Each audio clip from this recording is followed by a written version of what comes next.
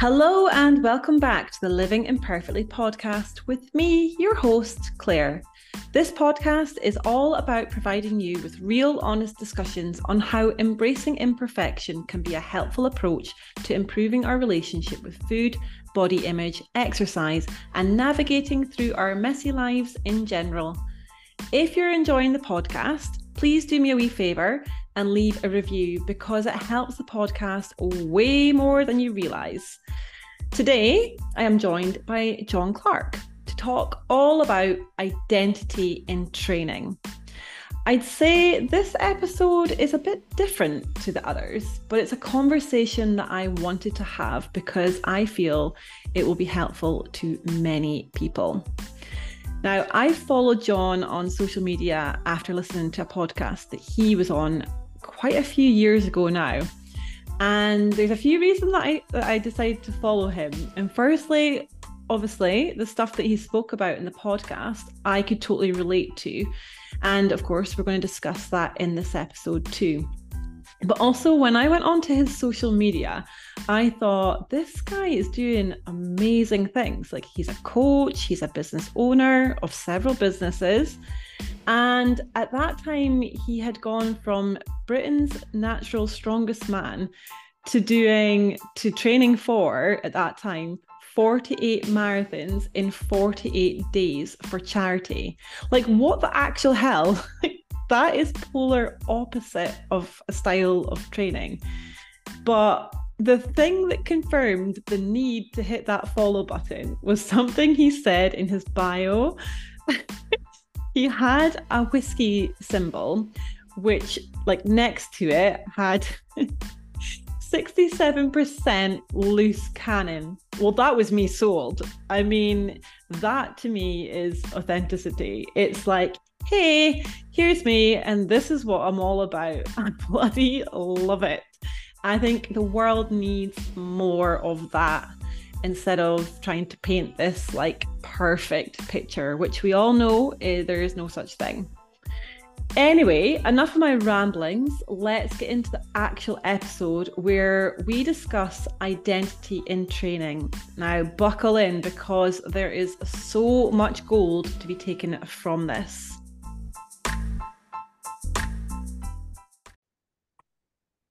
Hello, John. How are you? Welcome Hi, to the podcast. thank you very much. How are you? I'm good, thank you. Just before I hit record, this is always happens. We have a little chat before, and then I'm like, right, need to hit the actual record button. I was just saying that I've followed John for a while now since I listened to him on a podcast. So I'm very honoured that you have said yes to coming on my podcast. So Yeah, thank you. thank you for inviting me. Right, so I'm just going to get stuck into it and ask you some questions around identity and training. Tell me more about, like, why do you train the way you train, which is actually a fascinating journey to watch on social media, by the way. Thank you. I suppose the main rationale behind my training at the minute is longevity and still being able to walk in a few years' time.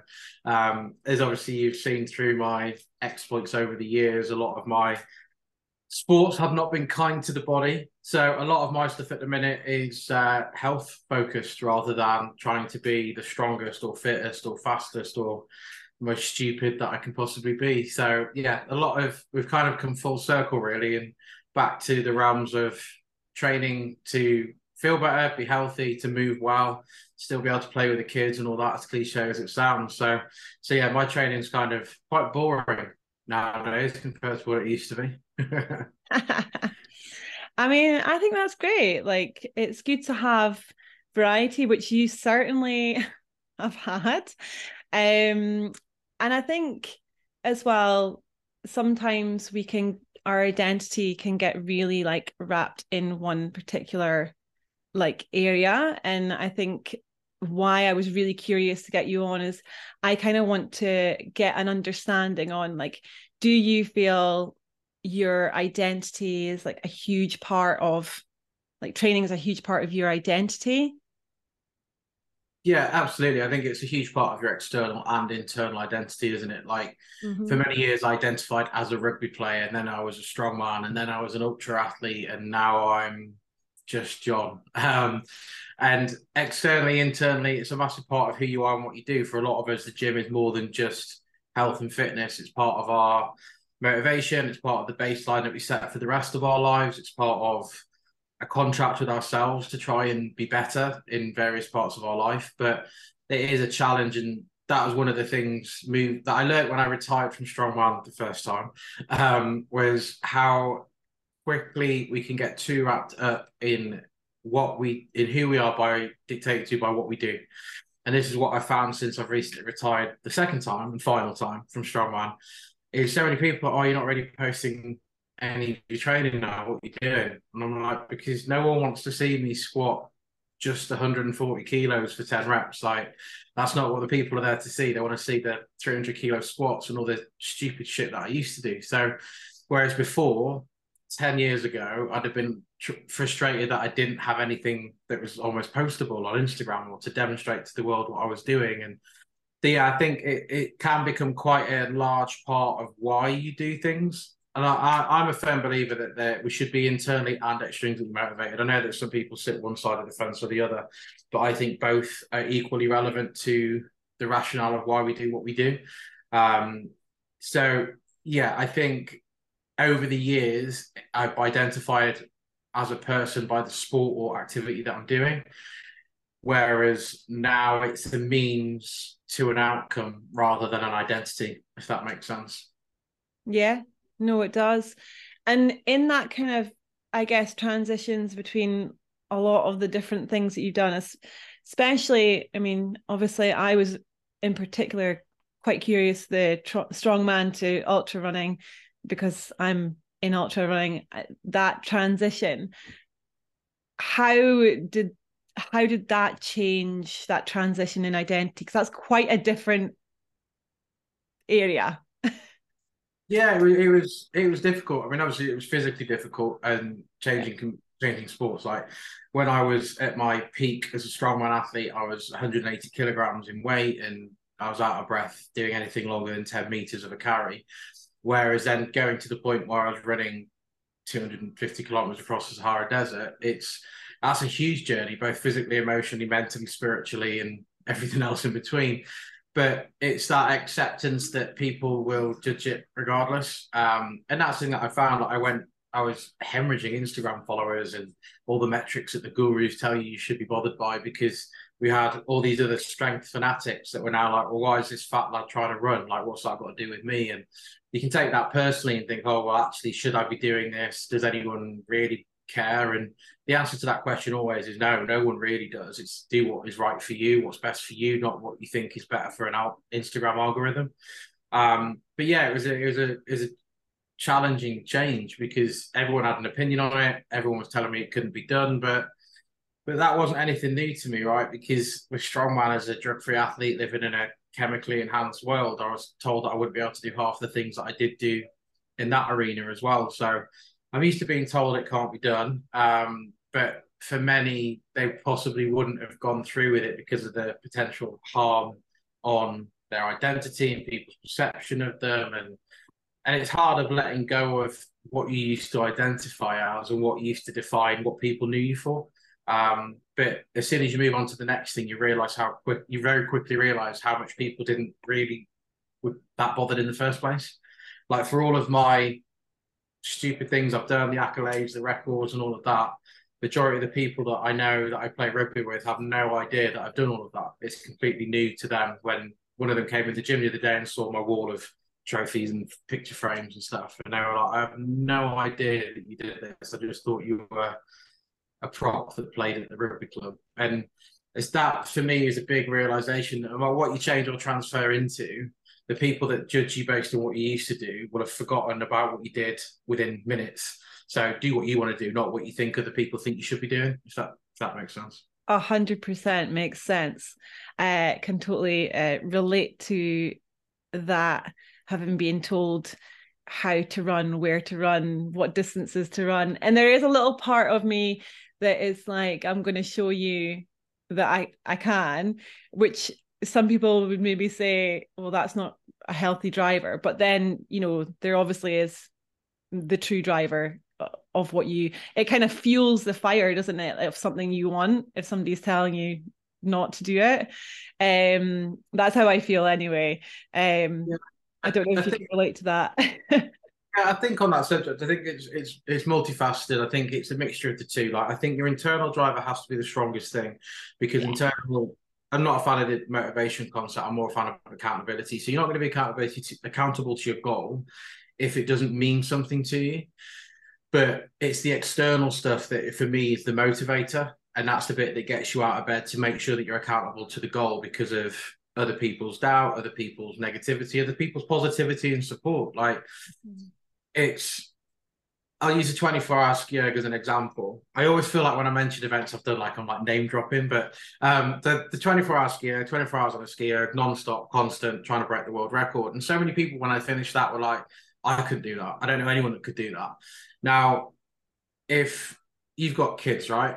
Yep. So if I put your ski erg in front of you, took your kids away from you and said, you'll never see them again unless you finish 24 hours on that ski erg non-stop. Oh, I'd be there. I'd be doing it. I'd be on it. You'd be like 48 hours in, like, next challenge. This is too easy, because it's an internal thing that means something to you, but that's also driven by external motivation to get to the end goal as well. So I always say anyone can do the stupid stuff I've done. You just need to have a why that's strong enough to put yourself through that amount of pain and suffering. And I think that that's the challenge that a lot of people face, and why they quit with things. If the internal why isn't strong enough and they're just doing it for external gratification or sponsorships or likes or follows, that's where it very quickly, not that the mask slips, but it very quickly falls apart, and they don't do as well or as much as they thought they were capable of. So for me, it's always been really channeling into the inner, why am I doing this? And then what are my external factors that feed that motivation to finish it?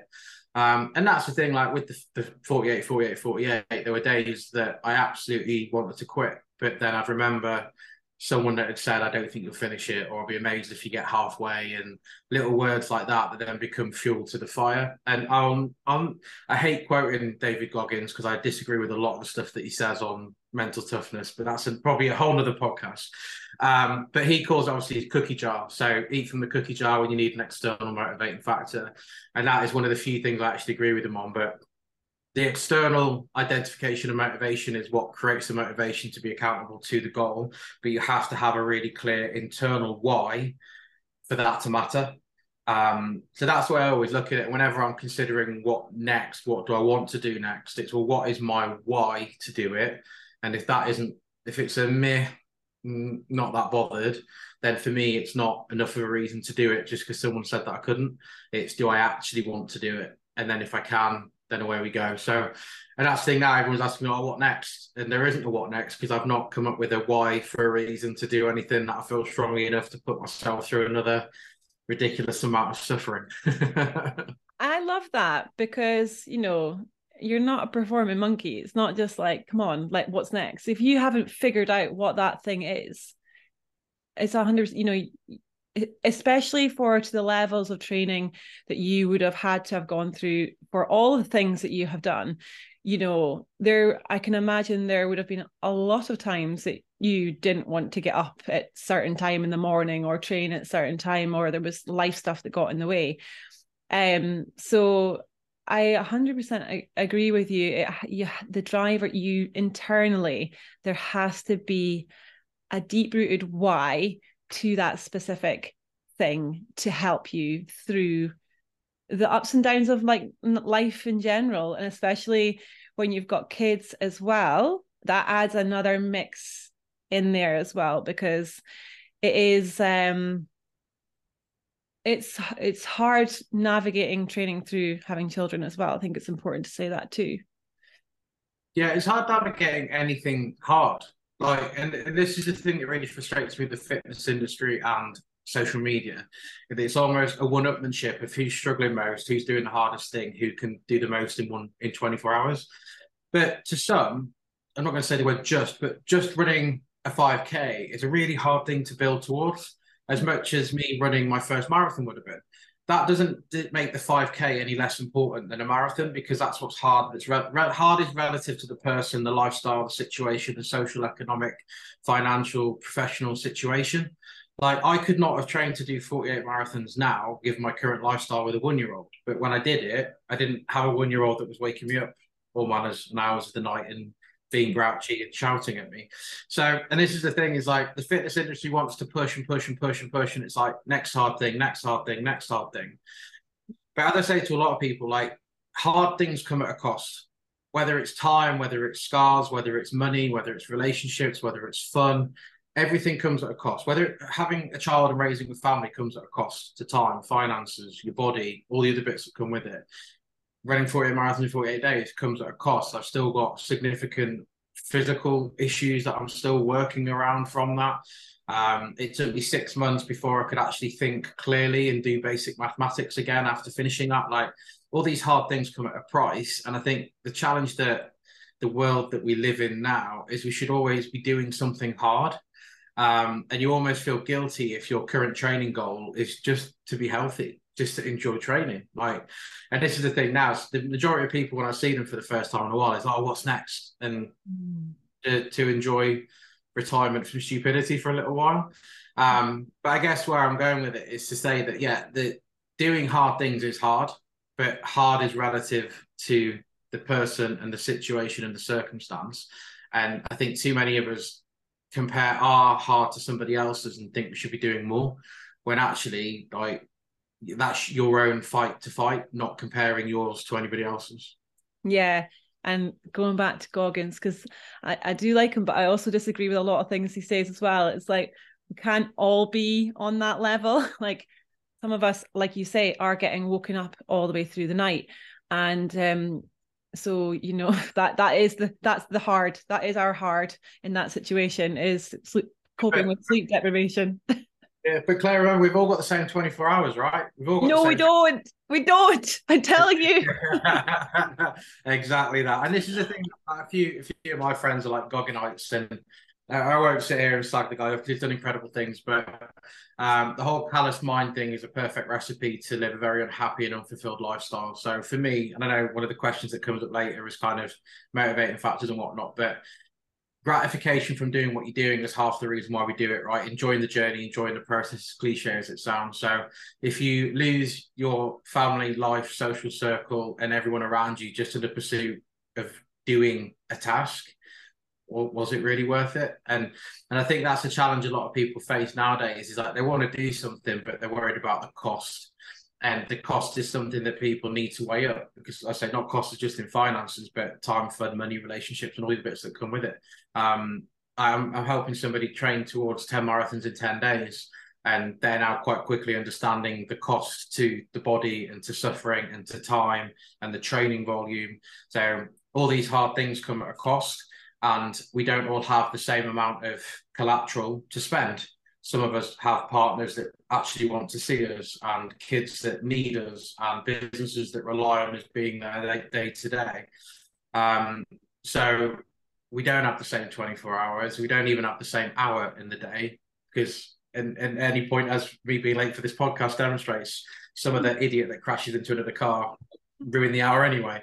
But yeah, I guess the point that I'm trying to make, and I guess kind of where we've led to, is don't dictate your training identity and where you want to go and what you want to do based on comparison to somebody else's goals. Yes, there's trailblazers. Yes, there's people that want to do things for the very first time, myself included, but do it because you want to do it, not because you want to identify as this outlier that is desperate to be the world's first to do stuff. Because I did the 48, 48, 48, which is the first time anyone had ever done it. And within 6 weeks, another gentleman had run 48 and 30. So my world record, world first, lasted 30 days, which just highlights the point of these records are broken. They don't last long. And pretty much everything that was once listed in my Insta bio is now former rather than current record. So do it because you want to do it, not because you're chasing greatness, because inevitably that isn't a thing. You should do it because it satisfies you, your wants, your needs, your goals, and your personal sadistic, can I do it? Rather than what somebody else will think of you for completing the goal. Yeah, I can totally relate to that, and I think it's a great reminder.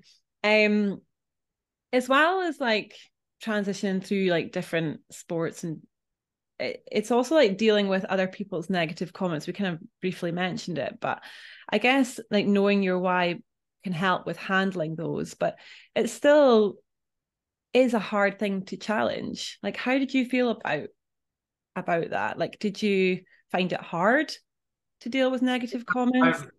You get this whole like you shouldn't care, other people's opinions not relevant to you, and your reputation is what people say about you, your character is who you are, and all those cliches and whatnot. And I've had a ridiculous amount of mud thrown at me over the years, from professional to personal to sports. And I don't know why. I think some people just rub some people up the wrong way. And it is difficult because you want to stand there and start defending yourself and volleying back at them and being like, well, you said this, I disagree, and you're a prick, I'm not the prick, you're the dick. And it's just like, but you can just end up wasting an innate amount of energy in those conversations. And ultimately, if someone's judged you or made an opinion of your ability or you as a person or anything like that from not even knowing you, just from something they've heard or something they've seen, or you challenging their perception of something, then it's not that their opinion doesn't matter, but is it worth spending energy? So as we went back to earlier, everything has a cost. Engaging with an idiot has a cost. It has a cost to your time, to your mental capacity, to probably your sleep, because you'll be sat there thinking about what you should have said or how you could have retorted back in a more witty way, whatever it might be. So it is difficult. And a lot of people that go, oh, others' opinions doesn't matter to me, is absolute nonsense. It does. And I've worked with countless professional sports people that are in the public eye that have said the same, like they try and drown it out, but these comments will still linger and they'll still be in the back of your mind. But for me, it's how you frame it, how you perceive it, and how you then use it positively. The amount of people that said, oh, there's no way you'll pull 400 kilograms as a drip-free athlete. And that fueled me for a good 18 months to then deadlift 400 kilograms. The amount of people that said, there's no way you'll run 48 marathons in 48 days. Well, watch me. And so it's not about, I know not one person did I ever reply back to be like, argue with them. Your opinion's your opinion. I didn't ask for your unsolicited opinion, but thanks for giving it to me anyway. The amount of screenshots I've got on my phone over the years where I've just screenshotted those comments. And whenever I am struggling, can't be bothered to get out of bed, really not feeling the hard training, just look at those messages to remind me that those are the people that say I can't. So it's trying to turn a negative into a positive. But if you argue with a negative impact, a negative opinion, a negative times a negative in this occasion doesn't make a positive. It just adds more negativity. So for me, I try and reframe the negativity into something that drives me, but not that consumes me. And that's the difference. Because at the same time, you could be sat there like, one of the days I was running, really struggling in a hole, and I was like, oh, maybe these people are right. Maybe this is a fool's errand. Maybe I'm not good enough, fit enough, or maybe this is the thing that's going to break me. But it can quickly be turned around back into a positive of going, no, those are the people that you're proving wrong. So negativity, and the problem is nowadays, as everyone always says, social media, everyone's got an opinion, but unfortunately social media has given every idiot a platform to tell you that opinion. But at the same time, that's the cost of posting on social media.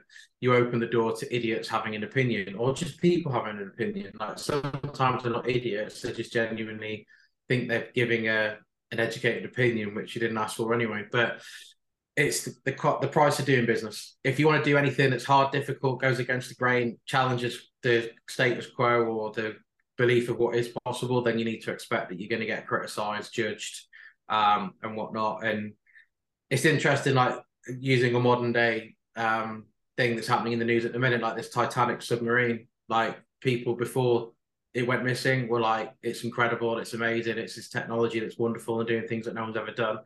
Now it's gone missing and people's lives are in danger. It was reckless, it was stupid. How the hell did they think that was a good idea? Blah, blah, blah. So the narrative will change regardless. So it's up to you to control what you want to control within that and do what you think is right for you, because the walls will turn both positively and negatively depending on how well it's going. And that's why I have a very, very small circle nowadays of 3 or 4 people, and they're my fact checkers and my ego checkers, and I rely on them to tell me whether what I'm doing is stupid, reckless, ego driven, rather than listening to strangers on the internet. Yeah. Arguing with strangers on the internet. It's never, that's actually probably a great way to waste time. Yeah, exactly that. It's like that quote. I can never do it justice, but arguing with idiots is like playing chess with a pigeon. It will knock over the pieces and say that it's won regardless. And that's the thing, isn't it? They want to join you in an argument, and it's great for the algorithm. It's like, well, keep replying to me, and it helps the algorithm. But at the same time, I'm just wasting energy that I could be spent doing something more productive. But yeah, it's part of it. It's part of it. And I mean, I won Britain's Strongest Man, which Britain's Natural Strongest Man, which is a drug tested strongman competition in 2016. So that's seven years ago, right? The other day, I was openly, I'm not going to say attacked, but openly accused online on Instagram by someone that's fairly well known in the strongman circles of being a fake natty, so a fake drug-free strongman. And I'm like, 7 years ago, and you're still holding on to that resentment that when I won the title, it was because one of your athletes didn't. And that's the thing. Like, it's amazing how petty and pathetic people can be. But you just, yeah, smile and wave and try not to let it affect you. But anyone that says it doesn't is lying. It does affect you, and it does sit there at the back of your mind, and it does make you doubt and question. But that's natural. That it should do.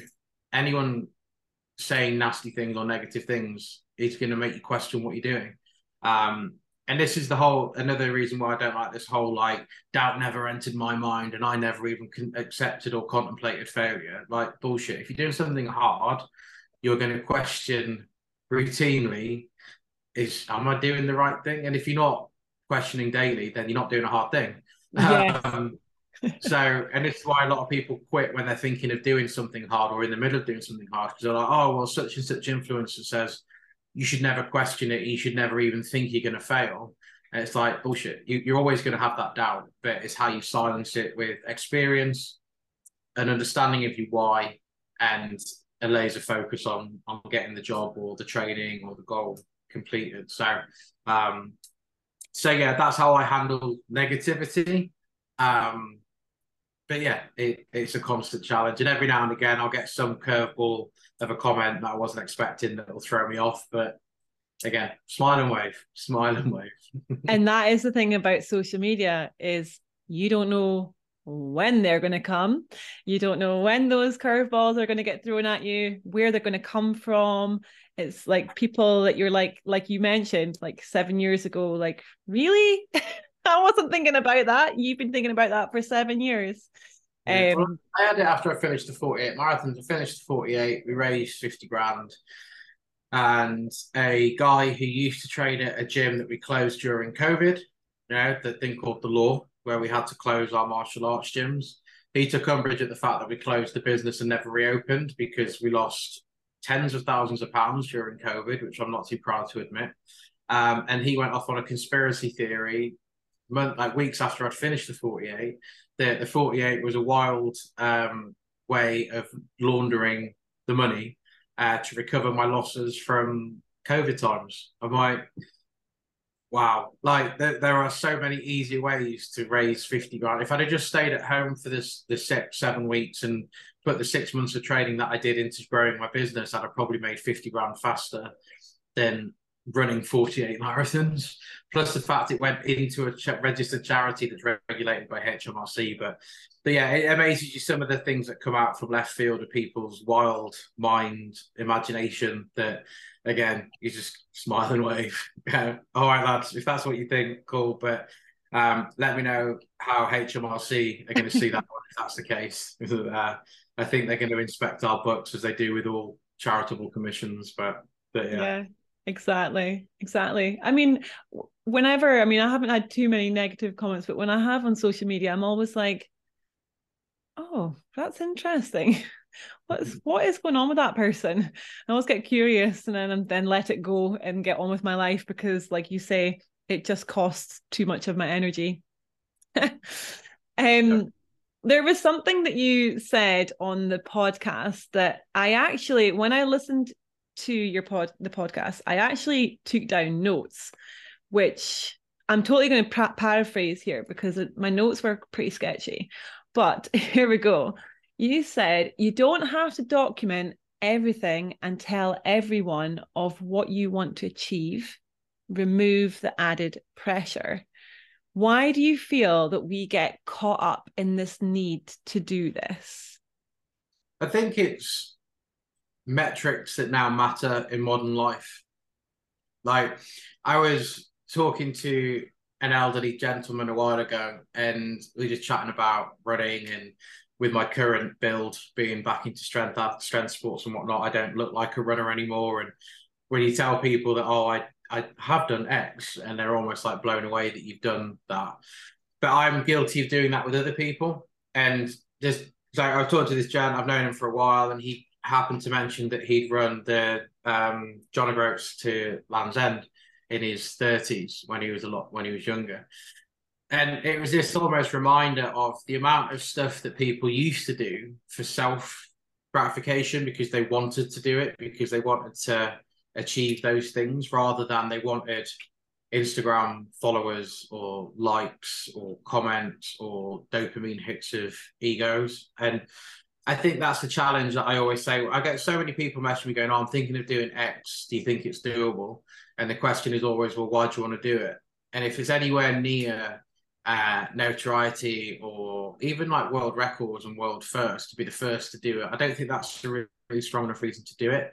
Like, there has to be a deeper reason. And I think the problem is now is that so many people make decisions on they're going to do something to identify as something because they want to show that they want to show that to other people, if that makes sense. And I've said countless times before that I don't think many people would do strongman as they do if it wasn't for having a nice Facebook profile of them lifting a big concrete Atlas stone. Like, if we took away all of that, before Facebook and social media became a thing, the amount of people that did these really hard things was very small. But now that we have social media, more people are doing stuff to try and get this notoriety or this likes, follows, shares, and all the other crap that comes with it. And that's not to say it's not important, because it's a double-edged sword. The more people that see it, the more money you'll raise if you're doing it for charitable causes. So I'm not blind to that. But I guess the point that I'm making is, if you're thinking of doing a hard thing, you're thinking of changing or transitioning to a sport or take on a challenge or do an Ironman or run your first marathon or things like that, for me, the question is always first, would you do it if no one was watching? And if the answer is yes, then you're probably halfway there to go, and yeah, that's a good idea then, because no one is watching when you're training. Like, no one's there. I used to have to get up at 5 a.m. on a Saturday morning to run a marathon, then go back out on a Saturday evening to run a half marathon, and then the next day run 2 half marathons. That was one of my hardest training weekends. No one's there with you doing that. No one's there watching you or patting you on the back or high-fiving you. And yeah, you can put an Instagram post up and get a few high fives, but that's really not a big enough reason to go and literally crucify yourself in the pissing down rain to get ready to run 48 marathons. So the concept is, would you do it if no one was watching? Would you do it if no one cared? I think is a big thing. And then if it generates traction and media coverage and all that kind of stuff, then that's a bonus and an extra. But I know certain people plan to do hard things as part of a media PR schedule to try and grow a social media presence.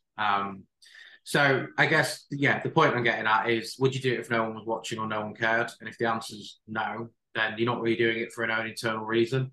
And that's not to say you couldn't do it or you shouldn't do it, but it's just saying that it's probably going to be harder to do it than if it was a real deep desire to want to try. And yeah, I guess that's my stance on it. Yeah, I agree. I think as well, like Strava, I mean, I'm on Strava, but I always think if you like have a total meltdown freak out if your run hasn't uploaded on Strava, I'd be like, okay, well, does that matter? Because you've just had a nice run. Like, what is it important about? Is it everybody else liking it or looking at it, or what is it? I mean, I'm kind of like I like Strava, I like data, I like looking at it, I like looking at other people's running on it as well, but it's what the relationship and the intent, I think, as well. So I agree with you. If you took all that away, would you still do that thing? Would you still get up at 5 or whatever time you're going out and do that thing? That's the thing. I mean, I've had people that have asked to I ended up turning my Strava to a private profile because I got sick of the judgment of people telling me about my pacing or my heart rates. And I remember being out on runs thinking, oh, this is going to look shit on Strava. I need to hurry up, or my heart rate's too low, and thinking about disconnecting my heart rate. My heart rate's too high, and thinking about disconnecting my heart rate monitor because I couldn't be bothered with people telling me I'm not running in true zone 2 and all this kind of stuff.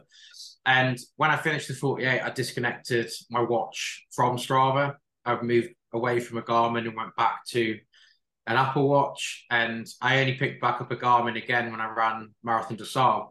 And the MDS data is on my Garmin. I've not even uploaded it to the Garmin site. It's not even uploaded to Strava.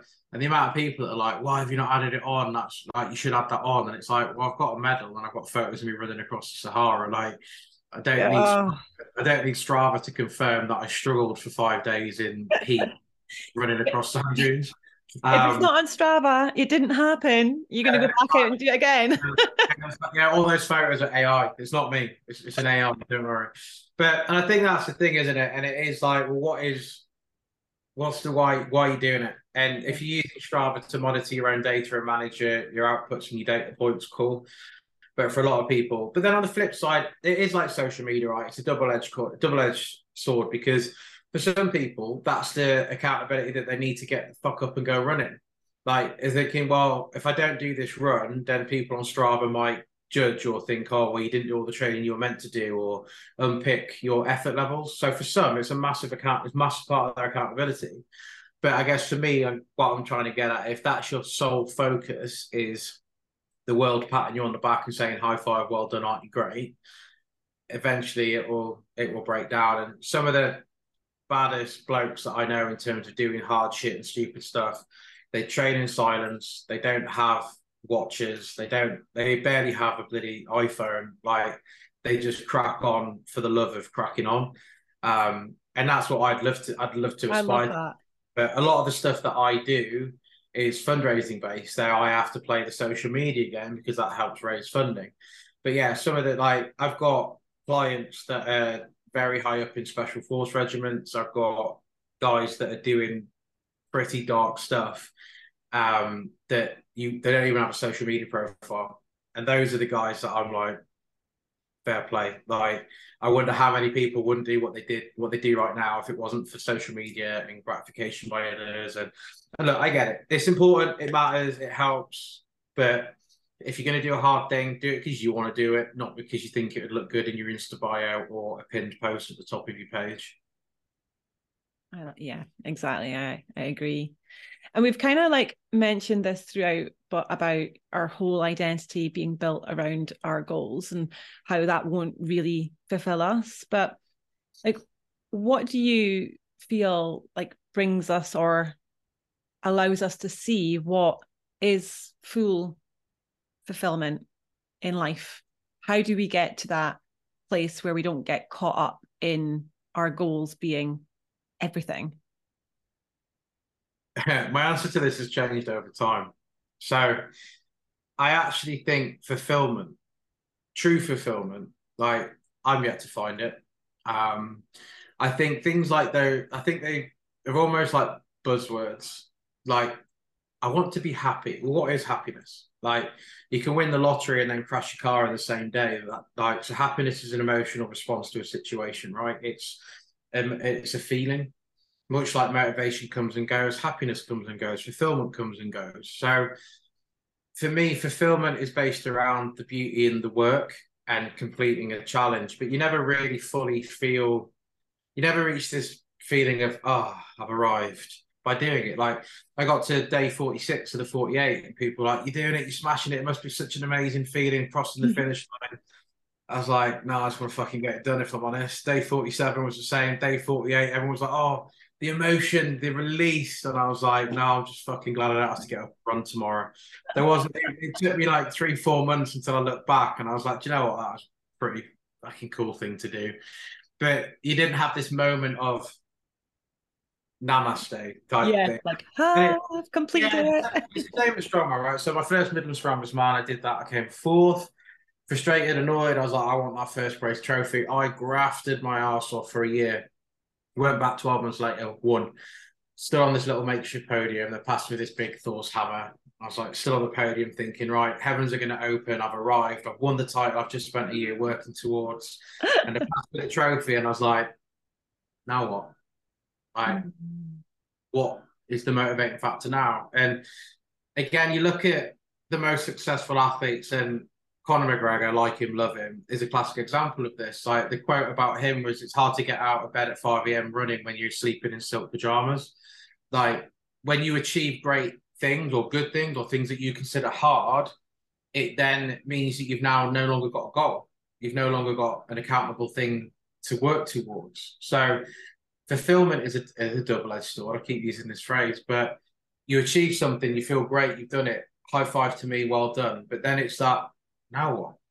Like, what's the next thing? Because you feel, like I said earlier, people feel like you should be always striving towards something and hustle 24/7, always grind mentality that the world loves to promote at the minute. And I think fulfillment is a feeling of achievement in the goal, but that isn't instant. I don't think that happens the minute it happens. You get a release of energy and a release of happiness and an emotional response to the situation. But ultimately, fulfillment comes in reflection, I think. What did we learn? What lessons can I take forward in with life? Who did I meet? What relationships have I built? Like, did I enjoy it? Was there much happiness, or was it just struggle for the whole situation that I was doing it? And truth be told, that's half the reason I walked away from Strongman for the first time, because I just wasn't enjoying it.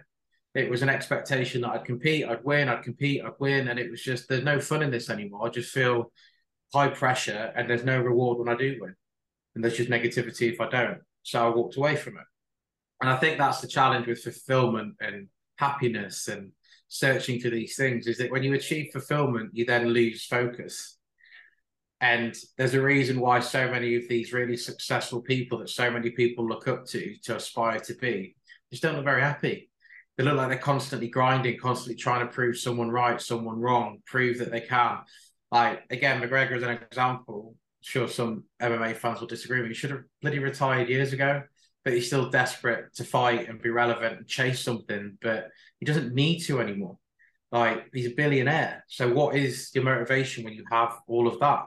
And I think that's the thing. If you're doing something to chase fulfillment, like the world of social media and the world of fitness industry especially loves to make things quite binary. Black, white, yes, no. Do this, be happy. Do this, be fulfilled. It's never the case. For me, it's what lessons can we learn?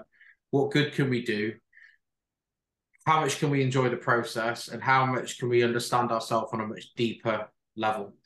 And that for me is where the true fulfillment side comes. And this is the thing. So I finished Marathon des Sables, 250 kilometers through the Sahara Desert. I genuinely sat down on day 3 in the middle of a snowstorm thinking that was me dead. Like, I was trapped on the top of a mountain, no visibility, 60-mile-an-hour sandstorm, run out of water, dehydrated, hallucinating, sat on the edge of a rock thinking, this is my time. I'm done. I'm out. Some legend that I still haven't actually found, even though I've been trying to find out who they were, managed to pick me up, gave me some of their water, and literally dragged me over the mountain to get me to the next checkpoint. And it was at that point that I realized, you know what, I've got nothing left to learn by putting myself in harm's way. Because at what point do you learn what breaks you?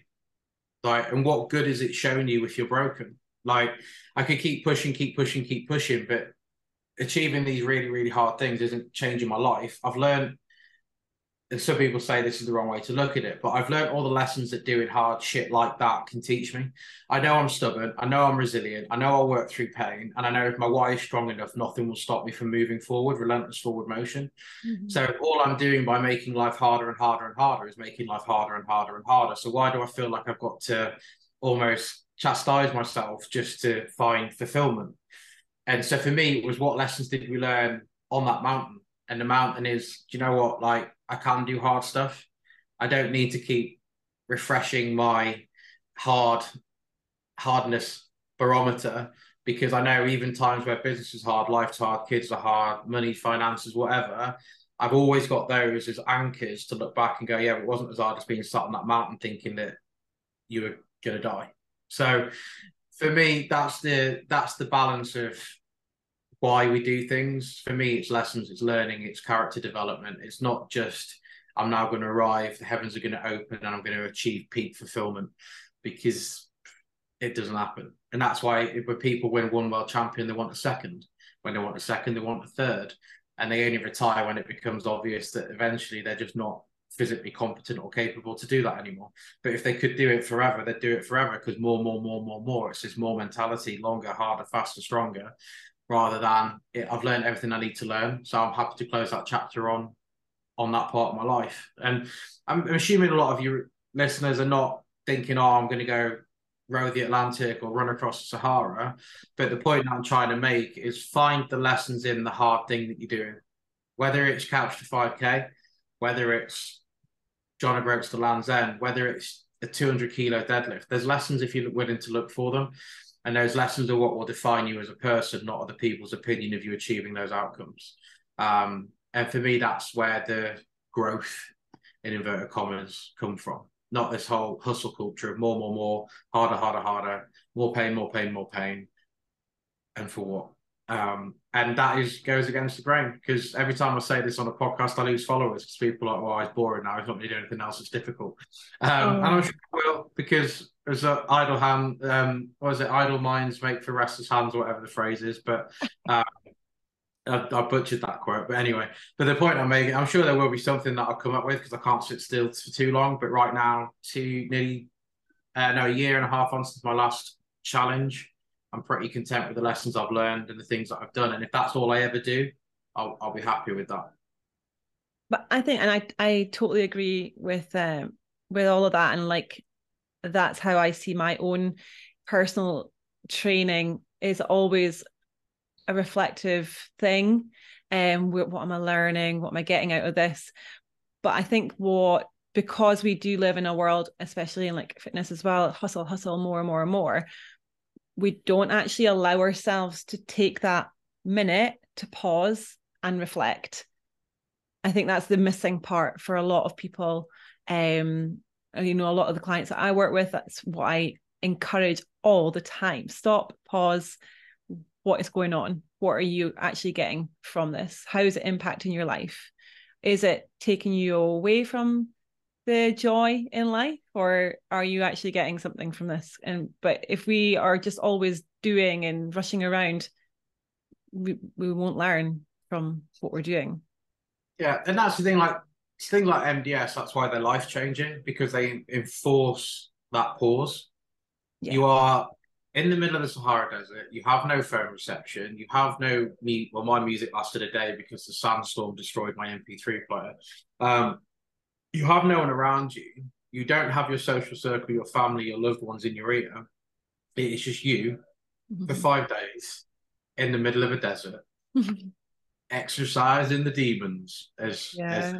And eventually you have to, you've run through all the different life experiences and memories and regrets and shoulda, woulda, couldas. And then you get around into those questions of, well, what is the meaning of life? Why am I doing these things? What brings me to this point in my life? Slightly off tangent here, but have you ever watched Yellowstone? No. So there's a scene in that where an Indian reservation takes one of the guys out and basically puts them in a little square pen, and he has to stay there for 3 or 4 days until he has a vision. And I said to my wife when we were watching that is what MDS is. That's what these hard things are, because you're doing something with no external distraction. When in life are you disconnected from your phone, your life, your loved ones, financial pressures, time pressures, kids, the lot? When else are we fully disconnected from that? Never, apart from stupid stuff like that. And that for me that was one of the biggest things I learned in the desert, was remember to reflect, remember to disconnect, and take some time to review, to learn, to check in with yourself. Like, I talk a lot with my business consultancy, with the guys that I coach with their businesses. For me, I measure my success in my time, my fun, and my money within a business concept. So a lot of people will judge it on how many gyms have you got, how many members have you got, what's your turnover, what's your gross profit. For me, it's how much time do I have to do my job, but also see my family? How much fun do I have, both at home and at work? And then how much money do I have? Because that then funds a lifestyle that me and my family want to live. And if you're not checking in with those 3 things constantly, then you're just a busy fool. because you're working, more money, more time, more freedom, more fun. But if you haven't actually set a baseline of what you want to achieve, then you'll never appreciate when you get there, and you'll never respect the fact that when you're there, that sometimes that's enough. But yeah, I could open another gym. Yeah, I could take on more online clients. I could do more. But another few £1,000 a month isn't going to affect my quality of life. I don't think it will decrease it, because I'll be busier. I'll have less time. I'll have less fun. But I'll have more money. So one dial turns the others down. And this is why I say to a lot of people when they're thinking of doing hard things is, what's the cost, but what's the impact? So we need to actually take that reflection, and what impact does that have on our time off and our money in our life, in our businesses, in our careers, in our families. And unless you're actually truly reflecting on the things that matter, the rest is all a fool's errand. And this is why I've said so many times to other people, what is your version of success? Like, is it a financial number? Is it money in the bank? Is it time where you can do the school run in the morning, in the evening, and not have to work? Is it to retire at the age of 40?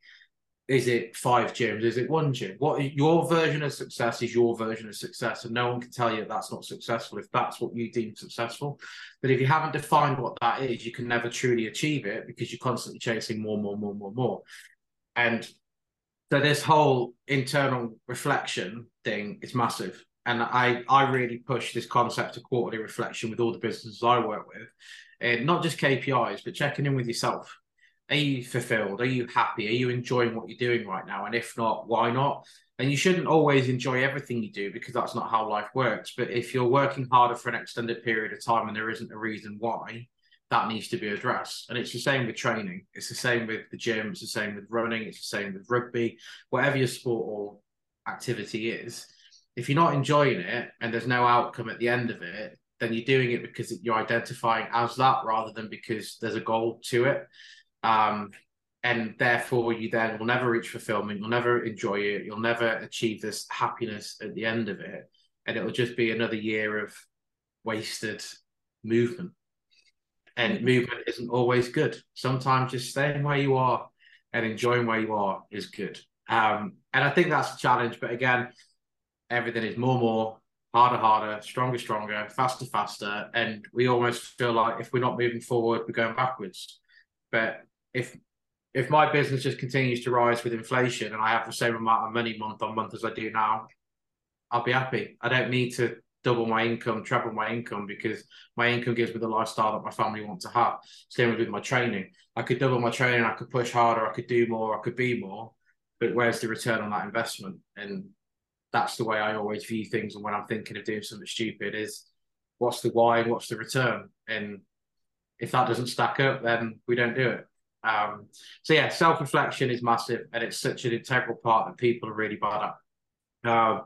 With a lot of my athletes that are doing hard things, like hard things. Again, I'm kind of contradicting myself there, but guys that are doing really stupid challenges that are not normally seen, I promote with them a daily check-in. So we all brush our teeth at the end of the day. So actually look yourself in the eye, in the mirror. It's amazing how many people can't do that. Look yourself in the eye and ask yourself, did I do my best today? And if you didn't, then you need to sort that shit out, because you should be able to say, yes, I did. Doesn't mean that you did everything you were meant to, but did you try your best? Because effort is the only currency to me that really matters. Like, as long as you give me your best, win, lose or draw, I don't care. But what I cannot tolerate in the people that I coach is a lack of effort and not doing what they said they would. That's quite an old school value that my granddad kind of entrenched in me. But for me, if you want to do hard things, you better be prepared to do the things that you said you would. And that includes checking in with yourself at the end of the day. And did you do what you said you were going to do? And that's a great thing that I think anyone that's listening could possibly integrate into their day-to-day life right now. But I guarantee most of your listeners probably will feel quite uncomfortable doing that for fear of what the answer will be, or even just looking themselves directly in the eye at the end of the day and asking that question. So there's a challenge to anyone that's listening. Do that for the next 7 days and see what your productivity does as a result. I love that. My granddad was very similar, exactly the same. He always used to say, if you want to do hard things, you're going to have to do hard work. And you have to pay attention every day on what you're doing. Is it taking you closer or is it taking you further away? And I do think it's it is something you need to check. I do it all the time. Every day, like, what did I do? And you don't necessarily, like you say, it's not always going to be, yes, I absolutely bossed it. Sometimes it's going to be like, God, I didn't see that coming today. But I can learn from that. And if that comes up again, this is what I'm going to do or try. So yeah, no, I use the whole excuses or reasons. Like, a lot of us wrap up excuses as a reason we didn't do something. And yes, there are times where a traffic jam or a kid getting sick or something will be a genuine reason why you didn't do what you were meant to do that day. But for the most part, we're just hiding excuses and wrapping them up as reasons as to why we didn't do them. And that, again, like, is it because the pain of staying the same is less than the pain of change? And for most people, it is. So they'll wrap up some excuse, call it a reason, and that's why they're still where they are. And that's why the intrinsic goal side becomes really apparent, because you've got to be willing to call yourself out on your bullshit. Like, I haven't trained today. I could blame the traffic jam. I could blame work. I could blame my computer doing a manual bloody automatic restart that cost me an hour. But it is just an excuse. I could have still crafted time into my diary if that was in my hierarchy of importance. Like, old John, if I was training for the 48, you'd have got a message about 3 hours ago saying, I'm really sorry, but I'm going to have to rearrange, because I would have prioritized training over this conversation. That's just hierarchy of what was important at that time. But now training is, I can just move it to tomorrow because I'm not on a time limit to get something done. So again, these ways of living for me are relevant to the goal at hand. And this is a fundamental difference I think I have to a lot of gurus. I'm not going to mention his name again, but it's almost like that's how you should live. And it's like, no, that's how you should live in times of not war, but that's the whole, like, when you're at war with a task, when you're doing something really hard, those are non-negotiable behaviors you need to exhibit. But when you're just enjoying the roses, enjoying the view, and just happy with where you're at, those are not necessarily behaviors that you have to do for life. And I think that's something that gets lost in translation, that you have to have this constant, relentless drive to get better, to do more, to be more, to check in with yourself. And the importance of it and the regularity of it is going to be relevant to the outcome that you're trying to achieve. And yeah, so don't get stuck in the mindset that you've got to do something for life. It's something to do if you want to instantly get better, and it's something to do if you really want to focus on improvement. But when you get to that point and it's about maintenance, then you're checking maybe weekly rather than daily, so on and so forth. So the regularity of cold, hard truth of what you're doing is relevant to the difficulty of the task that you're trying to achieve. Yeah, agree. What advice would you give to somebody who is perhaps in a place where their whole identity is in their training, and it's not necessarily perhaps the type of training that they want to be in, but fearful of moving away from all of that identity? Yeah, I think that requires deep internal reflection on what matters and means something to you, and whose opinion actually matters. I think, again, too often we do things because of what others think and what others identify as ours and what our sport is. Like, for years, I was like, oh, hi, I'm John, I play rugby kind of behaviour. Or when I had multiple gyms pre-COVID, it was, oh, I'm John, I'm gym owner or business owner. Whereas now I'm John. Like, I don't feel the need to label myself with any of these past achievements because no one cares. And eventually you don't care either.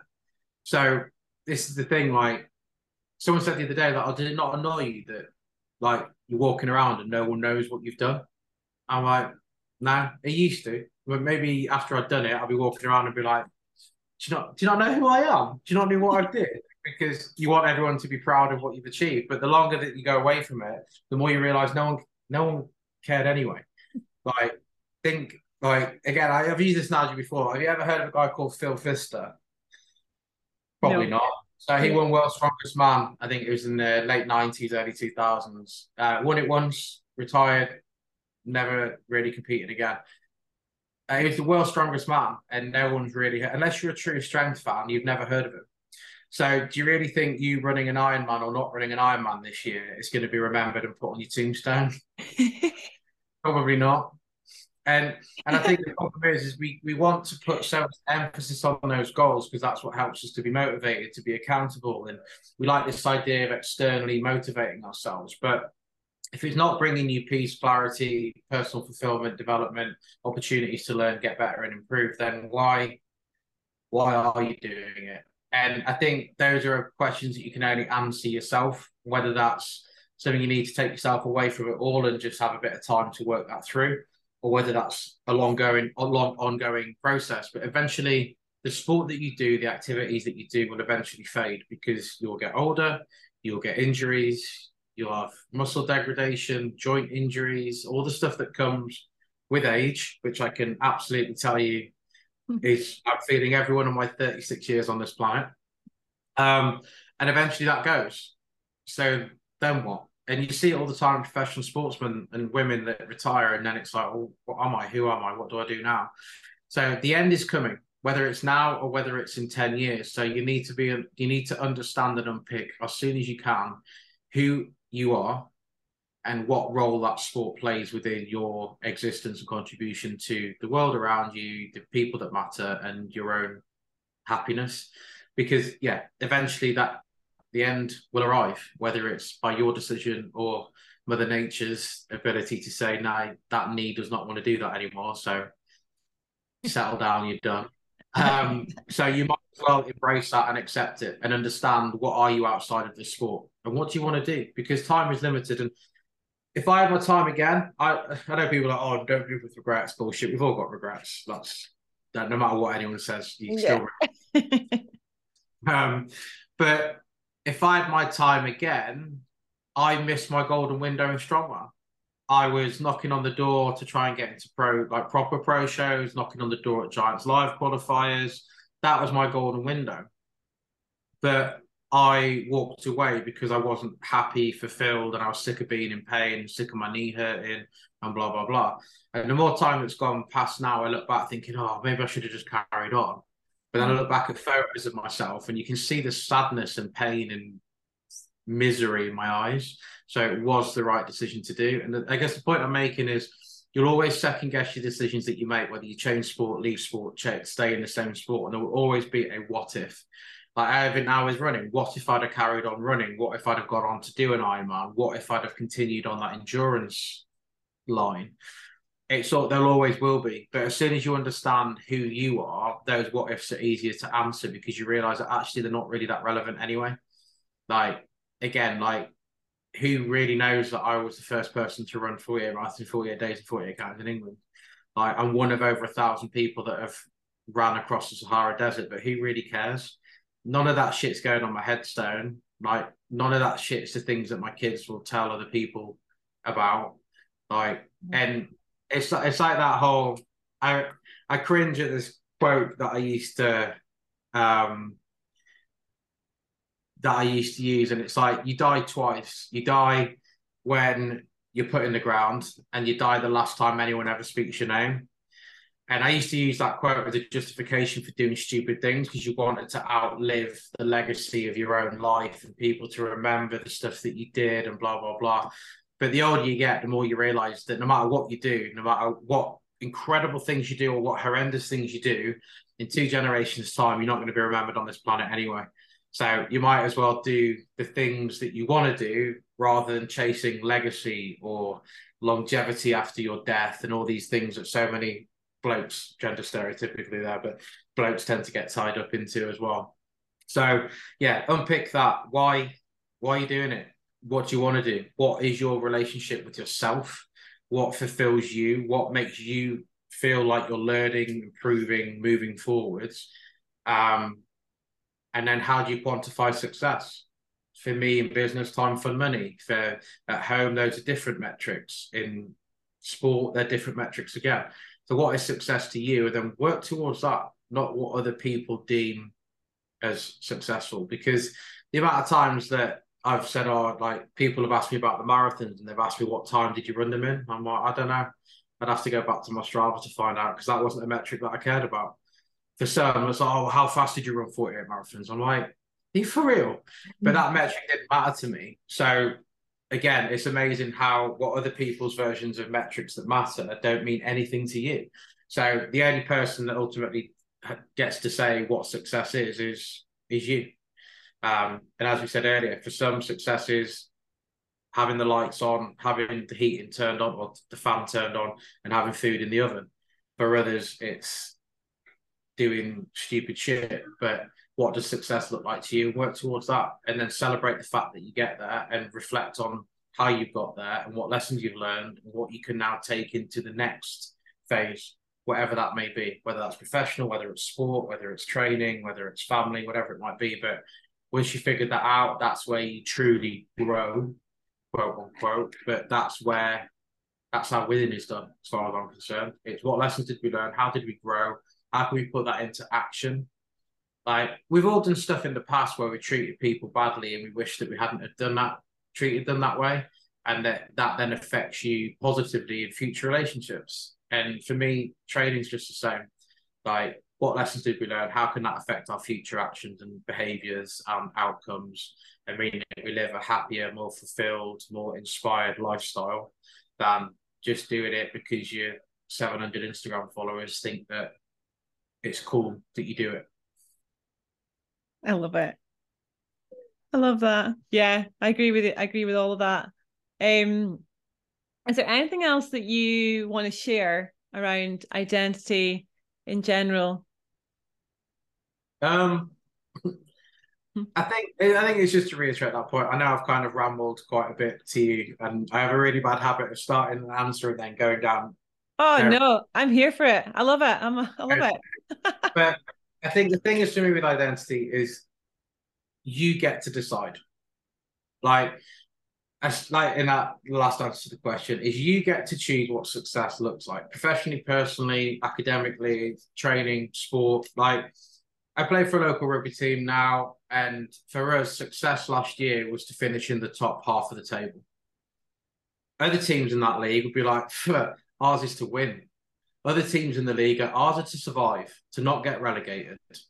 And no team is right or wrong, but their version of success is relevant to the situation that that team is in that league at that given time, with the personnel they had, the resources they had, the skill, fitness, and ability that was available to them. And for me, that is us. That's life. Like, my version of success will be different now because I've got 4 children, 4 businesses, a wife. My version of success years ago was far simpler when I was single, did what I want, and didn't do an awful lot in my business. So the point that I guess I'm making is your identity is up to you to decide. It's not dictated to by anybody else, but you have to make that decision based on the facts of what is around you. So don't get hung up on this, oh, well, I have to be doing X because that person's doing it. What are your resources? How resourceful are you with those resources? What is the cost that you're willing to pay? And that will help you to decide what you want to do or what success looks like. And if you're not prepared to pay the cost of entry, physically, emotionally, spiritually, all the other bits that come with it, that's fine. That doesn't make you shit. That doesn't make you weak. That doesn't make you a bad person. It just means that you're not prepared to pay that cost of entry for that particular thing. We've all gone to buy something and gone, oh, no, not spending that amount of money on it. I like that car, but I'm not spending that much. And that is all it is. Is that, what is the cost of entry? You're prepared to pay the price. And if not, then that's fine, move on. So yeah, I guess the point that I'm making is identity is for no one to decide but you. Success is for no one else to decide but you. And that should be based around your position, your resources, your resourcefulness, and the situation around you. And as long as you can look at yourself in the mirror at the end of the day, on any given day, thinking, do you know what, I tried my best, I did what I could. For me, then what else can we do in life? Like, if you open a business, if you try and do a hard thing and you fail, as long as you didn't fail because of lack of effort, I don't think anyone could possibly ridicule, take the piss, or say anything negative. And if they did, they're people that you absolutely don't want in your life anyway. So that is my concluding summary of get shit done by John Clark. I love it. I love it. I was like getting ready to like clap. I was like, yes, I like the summary. Oh, thank you so much for giving up some of your time to come on the podcast. I really do appreciate it. And of course, thanks to lovely listeners for taking the time to listen. And I really hope that you have taken something from this episode that has helped in some way. I will put our contact details in the show notes. So if you want to get in touch, then please do. And I look forward to meeting you again on the next episode.